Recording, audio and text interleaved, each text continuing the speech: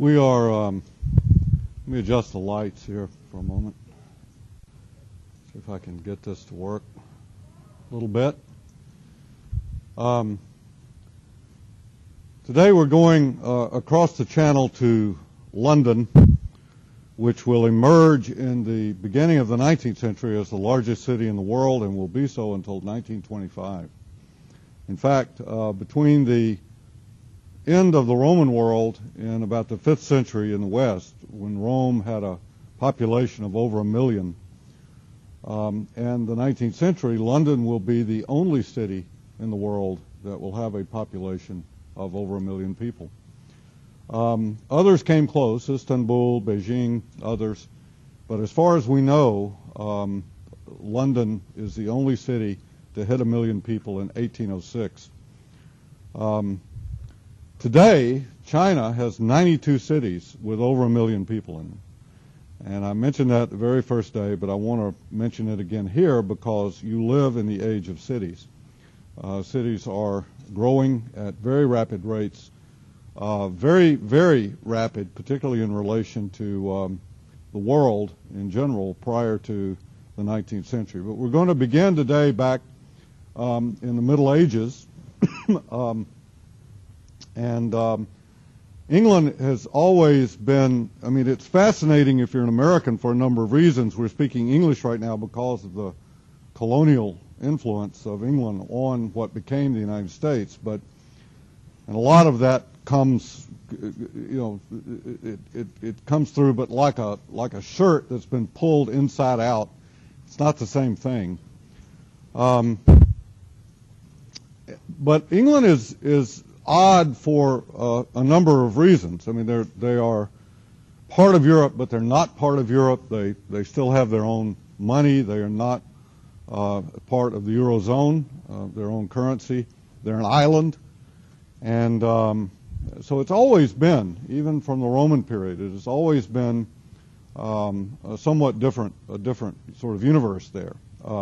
Still today, I think they're terribly confused. You have England, you have Great Britain, you have the United Kingdom, and what are they? Well, the the United Kingdom includes England and Wales and Scotland, and so on and Northern Ireland, and then Great Britain is only England and Wales, and then England is only England. So it's still very confusing. I mention this because London as a city is unique of all the cities that we have discussed thus far, and it's unique in that it retains from about the 11th century of the Common Era forward, it retains its autonomy from the crown, its autonomous existence. In fact, it is a corporation. What we're looking at on the screen is Londinium, the Roman city, and as was so often the case, the fairly clever Romans built this city exactly where the fresh water of the Thames coming from the left moving to the ocean on the right of the screen, where that fresh water hits the tidal action. So it's just past tidal action with brackish water, but upstream about where the R, the I, the V in river that you see is actually fresh water. When you get past on the right, as it exits, you are in salt water. And this is very important because, in fact, it is where you could construct a fairly major port. So the port was here on the right, even in the Roman period, as we see here. And it was important because of the import-export, particularly the export economy that England developed, Britannia, the old Roman province of Britannia, primarily for wool, very, very high-quality wool, which was highly sought after, still is today, and some tin and other minerals that were mined there by the Romans. Now, Londinium was not the capital of the Roman province of Britannia. That was York. And after the Anglo-Saxon invasions the capital moved to Winchester, what is now the city of Winchester. And it would not be until William the Conqueror in the 11th century that, in fact, London would sort of regain its major importance, because at that point you begin to develop this export economy again. Remember that William was actually a Norman from what is now part Normandy, and his cousins were in Sicily, and you begin to see England emerging as a very important sort of power, naval power, when the technology associated with transport was essentially waterborne. England was a nation of shipbuilders, it still is to some degree. In fact, there is no place on the island further than 60 miles from the ocean. That's an astonishing thing. Further than 60 miles. That's from here to Athens, Georgia. No point on the island further away than 60 miles. And what that meant was that you had access to a number of ports.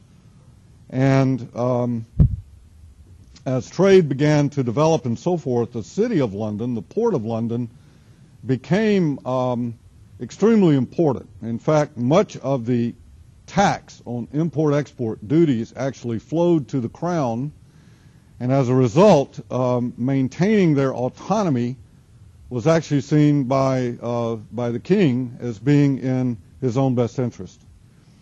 And so they were granted the right under crown law to actually form an autonomous corporation, a municipal corporation. They were the first and only city in England at the time, and it would not be until the colonial era that you would see cities like Philadelphia following suit, forming an autonomous corporation. All cities today in the United States are such autonomous corporations. They have their own mayor, they have their own board of aldermen or city council, they govern themselves. Many cities have a city tax, etc. And they are, to some degree, while they're subject to the laws of the state and the nation and so forth, they are to some degree politically autonomous.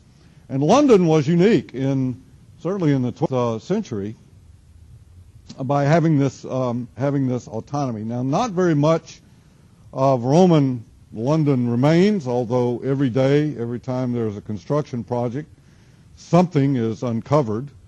And the more that is uncovered, the more astonished we are to find, for example, the wall, the Roman wall, which is near the Tower of London. The Tower of London, by the way, will be built right here.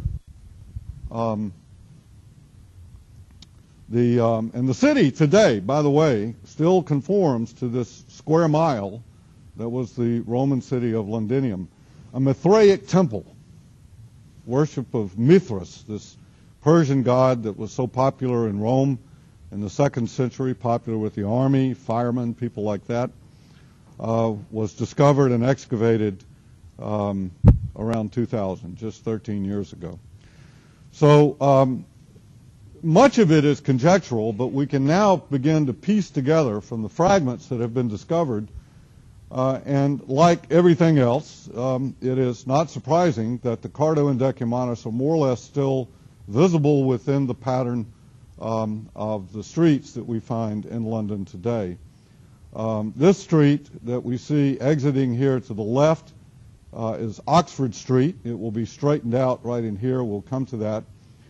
And the Forum, the location of the Forum is conjectural because we haven't discovered anything there yet. Here you see the Tower of London, which is, of course, a fort originally that is protecting the port. You'll notice a number of ships here. These are the docklands that we see here. Now, what this meant is that then the Crown actually developed the second city. And that city was the city of Westminster. So what we have in London today, most of London is still Westminster. You'll see it written on the side of the you'll see it in the zip code, the addresses. It'll say W2, and that is Westminster 2.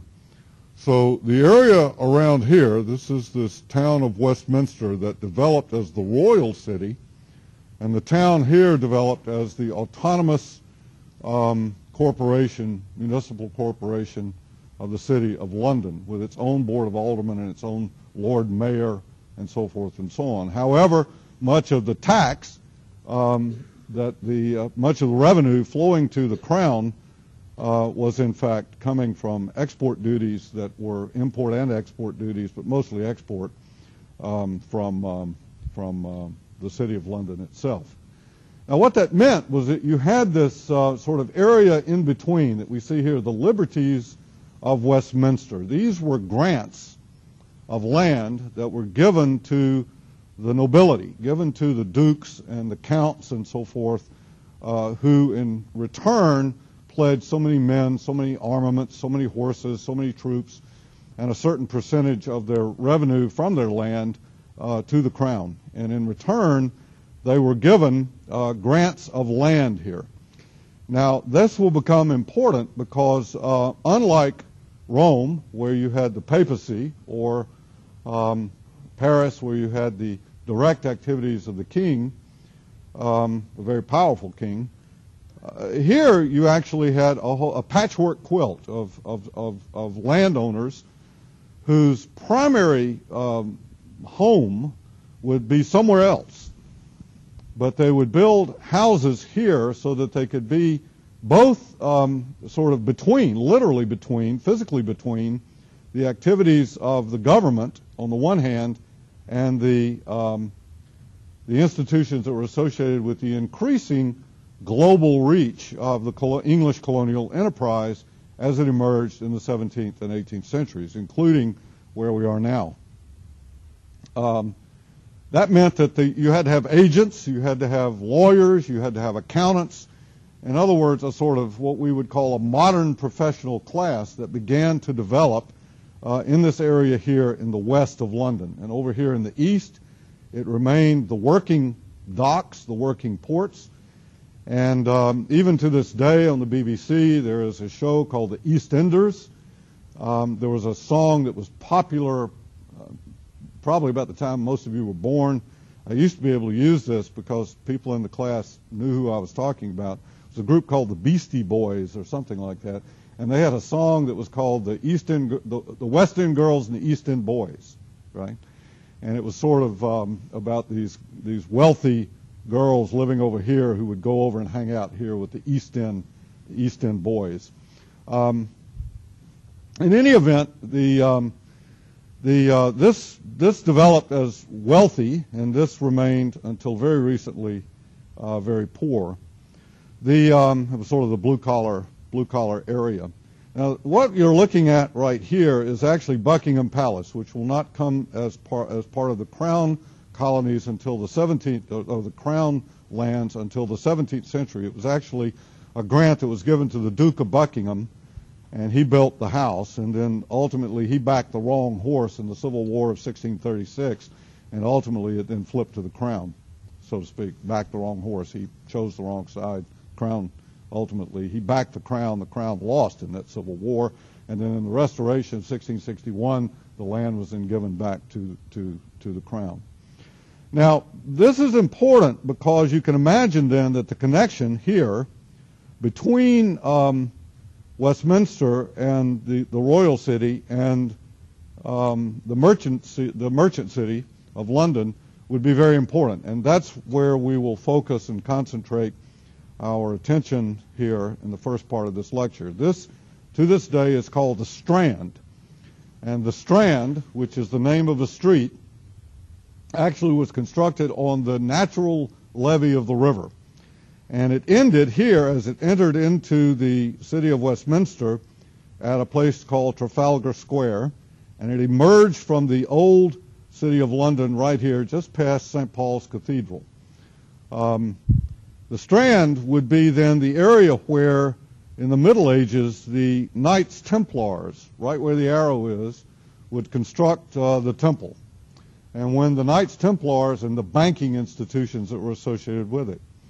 And when the Knights Templars were dissolved, it it actually emerged as the residences of barristers, lawyers. Now, the English system, the American system is based on English common law, but it's very, very, very different. And actually being admitted to the bar, it was actually a bar. And until you actually had sort of passed an examination and been certified, you could not represent your client, who was typically a wealthy person, nobility and so forth, before the court, because the court was still controlled by the crown. And you literally had to be admitted to the bar, and thus the term barrister. So these lawyers began to occupy the area of the Temple, and they still do to this day. There we see the Strand as it exits the city of London, and there you see it in red as I've outlined it here on the map of the Blome map of 1659. So this set a precedent because there were two of these, the Inner Temple and the Middle Temple, and they were built around a courtyard like a monastic foundation, like a collegiate cloister, right? And so this set a precedent then for two things. One at the top, Lincoln's Inn, and what we're looking at there at at the one that's in the middle is I believe Covent Garden or Gray's Inn, but this set a precedent, a sort of physical precedent, very much like in the 19th century and the early 20th century, universities in the United States all sort of adopted this collegiate Gothic architecture style. Georgia Tech did, certainly. Britton Dining Hall, the dormitories over there in this kind of collegiate Gothic. Duke University, when it was built, it's all collegiate Gothic. And we pretty much got away from that, but there was this period of time when it was all sort of based on Oxford and Cambridge. Those were kind of the models. And Oxford and Cambridge, to some degree, were sort of based upon these monastic foundations, as were these inns of court. The inns of court being Lincoln's Inn, Gray's Inn, and so forth, were actually the places where the lawyers lived and worked. They no longer live in the Middle Temple or the Inner Temple, but their offices are there. And it is this precedent that ultimately will form the basis then for a series of speculative real estate developments that will produce this distinctive patchwork quilt that we see spreading across most of London today, and will culminate in the 19th century with the biggest one of all, which was never actually developed the way it was intended by the Prince Regent, known as Regent's Park. So the precedents, the Inns of Court. There we see a detailed map showing the Inner Temple, the church, which was bombed during World War II, and then rebuilt. And then we see the Middle Temple Hall and the Inner Temple Hall, and then above that you will see Lincoln's Inn and Lincoln's Inn Fields. Lincoln's Inn, again, being sort of based upon this physical model of the temple that we see here, the Knights Templars. And notice where they are in relation to the Royal Courts of Justice. Right there along the Strand. There we see the Strand. And then these will become the model for the first of these residential squares, which will be called Covent Garden. There was a rhyme that was associated with this: Inner Temple rich, Middle Temple poor, Lincoln's Inn for gentlemen, and Gray's Inn for and it rhymes with poor. Okay. So if you'll notice then, we have in red outline here, beginning here at the east end with the Tower of London, the outline of the old city of Londinium, and then we see the Strand coming along here where it enters into the city of Westminster. In 1661, this will flip back over. That's Buckingham Palace right here, and these were the royal grounds that were associated with the Duke of Buckingham's palace, and from 1661 forward with the seat of the Queen, seat of the Queen today, King of the royal family. I find the sort of royal family, I mean, it's an amazing thing. They're sort of like this living museum or something, because they have no actual authority or power. That was actually taken away completely by the Parliament in 1798. But the Civil War of 1630 until the Restoration, a 30-year period, actually resulted in the separation of the king from his head very early. So at the very point, in fact, the same year that Richelieu is building his town and consolidating the monarchy in France, you actually have the British cutting the head off their king. And after the Restoration in 1661, there is the king to a substantial degree, the monarch to a substantial degree becomes a ward of Parliament, and their authority and power, other than sort of ceremonial, riding around in carriages and knighting people like Paul McCartney or Elton John or something, sort of parachuting out of helicopters with James Bond at the Olympics, is sort of like a living museum of sorts. I found it fascinating, actually. And so this area, as it developed, this is Lincoln's Inn, there's the temple, and I want to focus here on this, which is Covent Garden. The Strand, and then the Royal Courts of Justice, which again, the street actually had a bar. You could not actually enter unless you had been admitted past this examination and gotten a sort of royal certificate that allowed you to practice law in the Royal Courts of Justice. Look at that building. What a mess. I mean, just amazing. So here we see a detail then of the Temple District, and then you can see how Lincoln's Inn develops in imitation of the physical model or form of the Temple District. And there it is today, still functioning. The offices of lawyers. You can actually Google Lincoln's Inn, and it's a law firm, or Gray's Inn, it's a law firm. And it's sort of fascinating going there. And you got to wear silk. That's actually the critical thing. You sort of got to wear silk, and they still call it that, silk, once you'd been admitted. So here is actually the chambers, and this is actually from the website of Lincoln's Inn today. And this enormous sort of open area that's constructed here called Lincoln's Inn Fields that we see here on the left. Now, based on then these models of the Inns of Court, the Duke of Bedford, who had been granted a grant of land. This is actually the Strand that we see coming along here, headed toward London. What we're looking at, the Thames is down here. This is actually today Trafalgar Square. And he was granted an estate here where he built his house, and then decided, the fourth Duke of Bedford decided that he would actually enter into a speculative real estate development because of the demand for housing. That the land could be much more productive if it was converted from sort of pleasure grounds and gardens and so forth to an actual residential development, which would then be attractive to all of the professional class that was growing by leaps and bounds at this point in time in the early 17th century.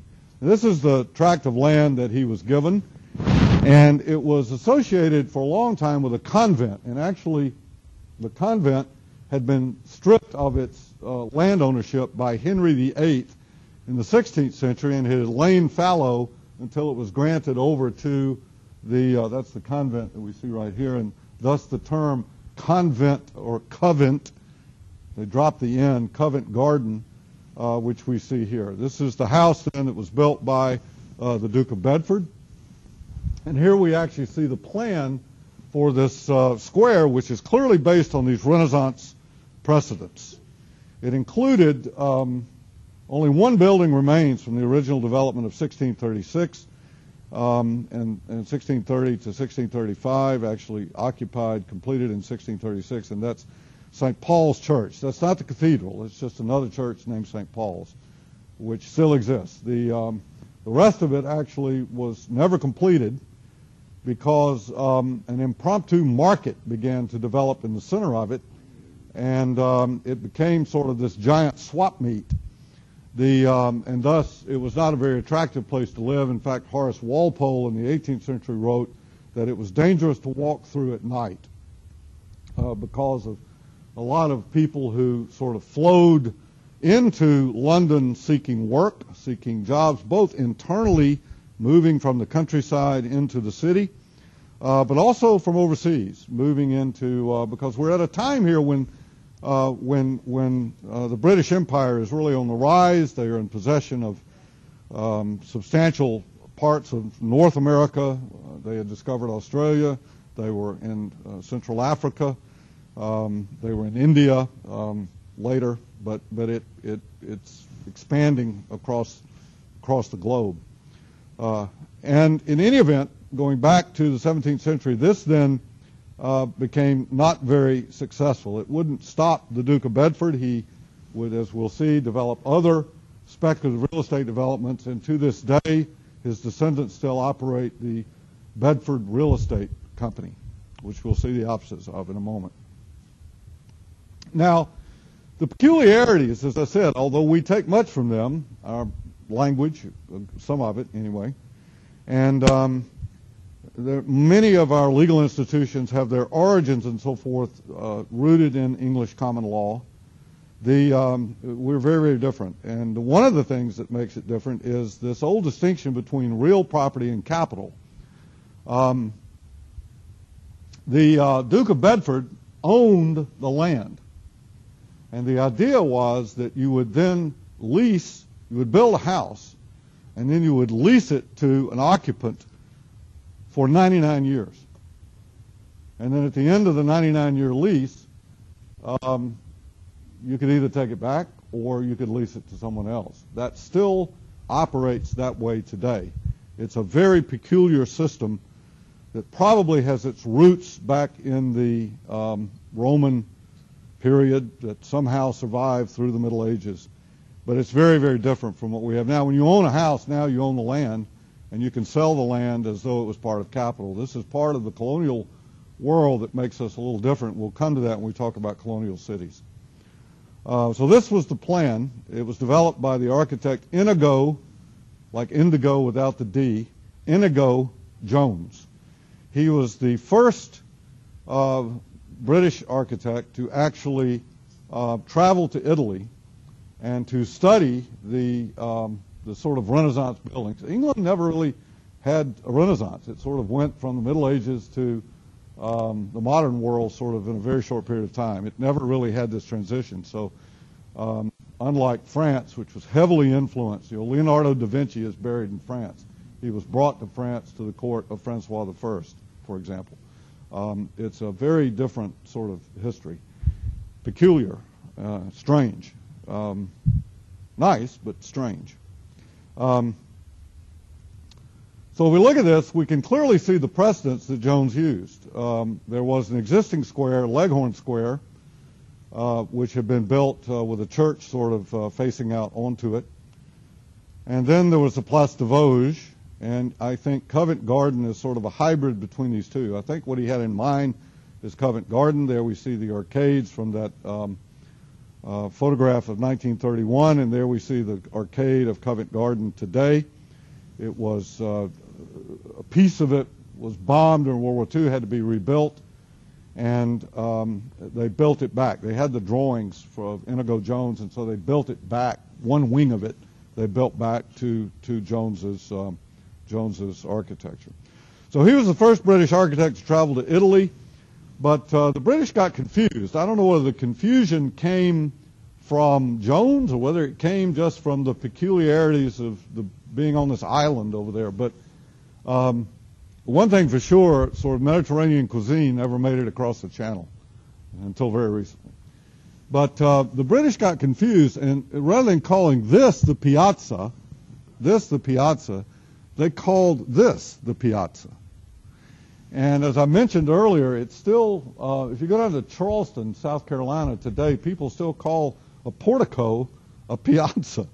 And the first time I heard that, I had no idea what they were talking about. But so they call this the piazza, even though this isn't. So they didn't have a name for this. If this was the piazza, they couldn't call that the piazza. They certainly couldn't call it a place because they hated the French, and so they called it a square. Right? Now, many of these are not squares. Some are ovals, some are trapezoids. They're not squares, but they call it a square. It's kind of strange. I think only because they couldn't, just to distinguish between this erroneously named arcade, which they called piazza. This is a drawing of it in 1751. You can notice the market in the center here, and the market stalls here are built roughly where the south wing of this was to be constructed.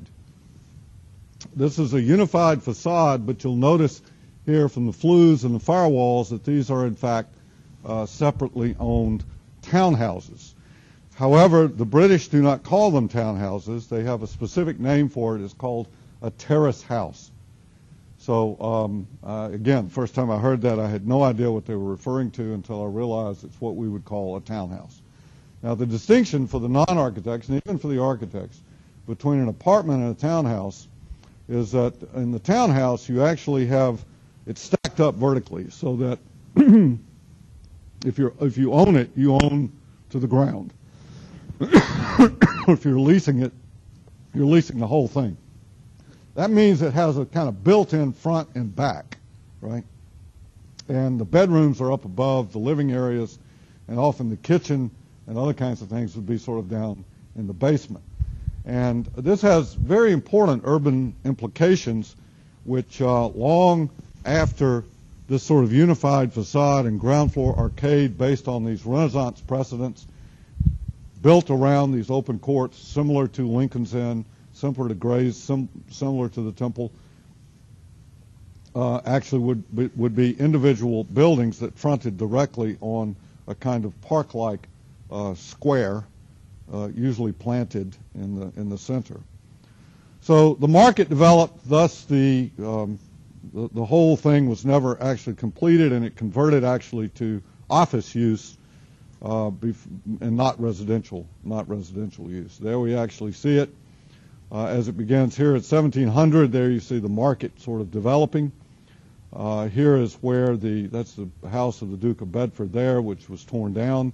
And then here we actually see where the market developed, and eventually taking over the entire thing, so that by the 19th century, they actually constructed a permanent building, a stone building, which still remains today, and was renovated and sort of upgraded in the 1980s. It's quite a center of activity, a lot of restaurants and a lot of activity. People go there on a Saturday or a Sunday just to walk around.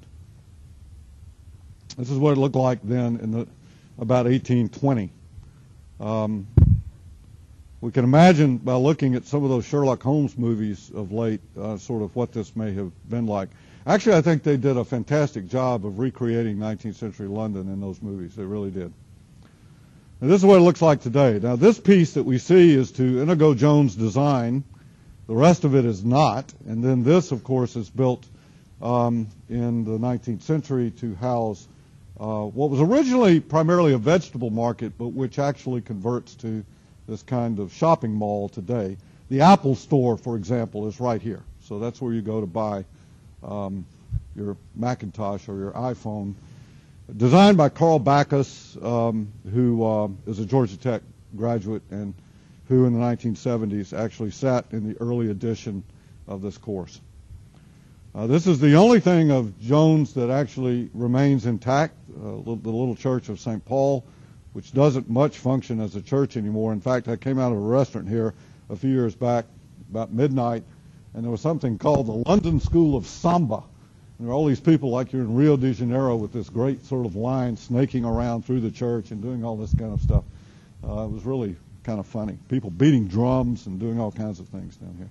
This is what it looks like, the upgraded market, the Apple Store. This is in the arcade here that was restored after World War II, and then this is in the center of the market that we see now. Antique stores, curio shops, a lot of tourists in there, but it's also used by Londoners as well. Now, in 1666, London was essentially, the West End is down here. So Covent Garden, the Inns of Court, there's the Temple Gardens and so forth right here. this is still a medieval city.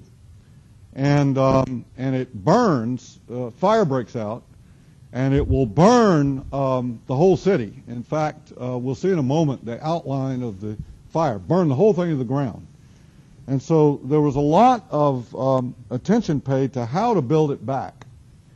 And there were many plans, astronomers, scientists, famous people, architects. This is the plan that you probably have seen in your art history textbooks, the plan by Christopher Wren, which is clearly based on these Renaissance principles, because by this time, these treatises on the ideal city that have come out of the 1500s and 1600s in Italy have made their way up through France and eventually up through Germany and eventually in Holland and so forth and eventually into England. So the intellectual class, the scientists and the lawyers and the sort of better educated class are reading these things. And that becomes important because this is the period of English colonial expansion into the New World.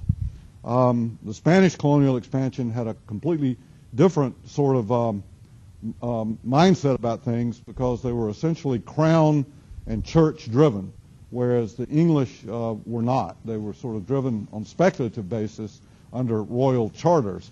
But there are certain similarities between the English and the French and the Spanish because they're all reading the same books. You know, they're all reading the same books. If you were to go to an architecture school, let's say today in Stuttgart, you might be reading the same sort of books that you might read here, just in a German translation. And that's to some degree true around the world today, which has an upside and a downside. In any event, you can see that Piazza del Popolo is sort of still the precedent here. This is St. Paul's. You're sort of entering here through the city, the old city of London, down to this kind of rather Baroque square that we see here. Wren's plan was never implemented. In fact, none of these plans were ever implemented because why? Can anybody guess why? Just make a wild guess. Why couldn't you implement these plans? Infrastructure, that's a good reason. It was already in place. It was very expensive to move. But I've already said it. London was autonomous, right? So they were a separate corporation. So you didn't have a pope or an archbishop or a king or someone coming in sort of saying, okay, we're going to build these streets here, right? Because you owned all the land and you just built it back on land that you already owned, right? And that is, so ultimately it kind of got, the buildings are new, but it got built back still in its street pattern in its medieval form, partly because of infrastructure, partly because of the legal autonomy that the City of London and the Corporation of London maintained. This is the extent of the fire, and it is significant that right here at Lincoln's Inn was a lawyer, a Quaker lawyer named William Penn, who became heavily engaged in the colonial enterprise and would found this colony of Pennsylvania and would design the city of Philadelphia, right? He witnesses the fire, and so he wants a city that is quite different. But the fire was significant in other ways, and we see here that Robert Hooke, the famous scientist, his plan. And the one that I think is ultimately the most influential, although several historians like John Reps disagree with me because the plan was not published until the 18th century, so he says it can't possibly have been influential. But Sir Richard Newcourt was part of this sort of intelligentsia in the West End. They had these clubs, these political clubs and societies and so forth, and they would get together and they would sit around and drink port and discuss how to build a better world or discuss the colonial enterprise in the state of Georgia or something like that. And so we look at this map. I think these people would have been familiar with it, including James Edward Oglethorpe, who would lay out, presumably, the city of, no plan has ever been found of it, the city of Savannah. I say presumably because we don't really know who designed it. and William Penn, who ultimately laid out Philadelphia. Because there's certain similarities that you see in both Philadelphia, the central square and the four wards that we see here, and in Savannah, with the individual sort of four blocks here forming this cellular unit and a hierarchy of lesser streets and larger streets. And we will come back to this when we get to the colonial cities after the fall break. So here are the land holdings that we see by the 19th century. And just to sort of orient you, Buckingham Palace is down here, the Strand runs along here, the City of London is over here. So this is really the West End going up past Regent's Park, and you can see then who owned what land. The Marquis of Camden, Lord Southampton, the Duke of Bedford, who was sort of the major player. I want to focus in on this area that we see right here because it is the only one of these squares that remains intact from its original design in the 18th century. So the area that is outlined here in red, that is laying here on the fringe of London as it is growing, and it is growing rapidly, reaching a population by this time probably of around 200,000 people. It's becoming a pretty big place. And there you see the Covent Garden, and there you see Lincoln's Inn, and the Duke of Bedford, having failed here in Covent Garden on his land, moves up here and decides to give another go. It's a different Duke. Now, this is likely to be on an exam, so pay attention. Tottenham Court. This is one of the sort of residences that for a brief period of time is actually the royal residence, the Buckingham Palace and so the street that you see coming down into the developed part of the city is called Tottenham Court Road. And it intersects Oxford Street right here, just above my finger. Intersects it right here. And a new street will be constructed that straightens this part out as it is today. This street today is gone. And there we actually see the land holdings. And if you pay attention to where these property lines are, the streets tend to follow these property lines as they are cut in, because it is some is owned by this person, that's owned, the next one's owned by this person, the next one's owned by that person. So the streets were cut in along the property lines. We can no longer do that by law in the United States, in most places, and I think that's a problem, which we'll come to at the end of the course. So if we look at this then, what you will see is a development then of a terrace house complex. Now I want to talk, I've mentioned this twice, and I want to go back and explain what I mean. The terrace house is a single family house, what we would call a townhouse. This is the living areas that you see, and you enter directly off the street into a living room and a parlor. Typically the kitchen is either in the back or down in the basement. And then you have vertical circulation here. So what you have is a single-family detached house. Now, the further you go north, if you're in the Mediterranean, you have a very good climate, right? So the courtyard is in the center of the house, and the rooms open out to the courtyard, and it's a garden. But if you're in the north, what's the biggest problem? Staying warm in the winter. So the center of the house typically is the hearth. And what that means is, if you look at colonial houses in Massachusetts, for example, wooden houses, you will have a hearth in the center with an H-shaped fireplace so that it could throw heat in two directions. And thus you would enter into a kind of vestibule, and then you would have two rooms on either side, and eventually you would have what was called a four over four rooms, sort of two chimneys with these fireplaces that well, what that means is that if you take a single-family house like you have in Atlanta and you attach it, what happens? You lose all the sunlight entering the building on the sides. You only have light coming from the front and the back.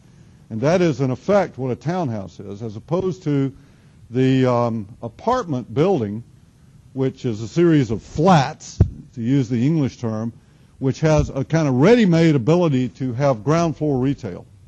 You know, you just plug it right in to the insula, because, and we see that in Paris, for example, which adopts the insula type in the 19th century, where you can plug the shoe store or the restaurant or the cafe on the ground floor But how do you do that here?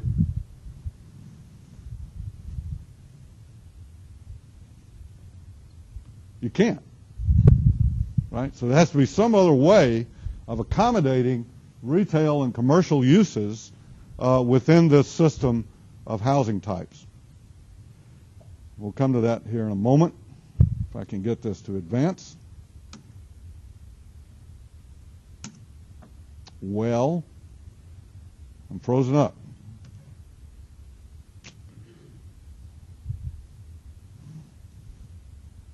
Everything is frozen. Sorry about that. There we go. So one more thing about this. So you had this kind of public side, and then you had this private side, and the backyard was, today, we would consider a backyard to be a place of pleasure, right? You might have a dog, you might have a barbecue grill, but at this point in time, the backyard was associated with work. This is where you rendered fat. This is where you chopped meat. This is where you cut the heads off the chickens. All these kinds of things, including cesspits, because London, as it grew, outgrew its infrastructure and did not have encapsulated sewers other than the ones that the Romans had constructed, which will become a real problem for public health in the 19th century. And thus, in the back was where you stored the horses. And then above that, your driver or your servant lived in this carriage house. So again, this is out front, fine silk, and in the back, tuberculosis. This opened off of an alley, which was called a mews. We'll come to that in a moment. The heights of buildings were, after the fire, were regulated because one of the reasons that they could not put the fire out is they didn't have equipment, ladders and things big enough to get up to fight the fire. So depending upon the width of the street, they passed a law that limited the heights of these buildings based upon the width of the street. We're running out of time here, so let me come to a stopping point, which might as well be here, and we'll pick this back up on Wednesday of next week. Wednesday of next week.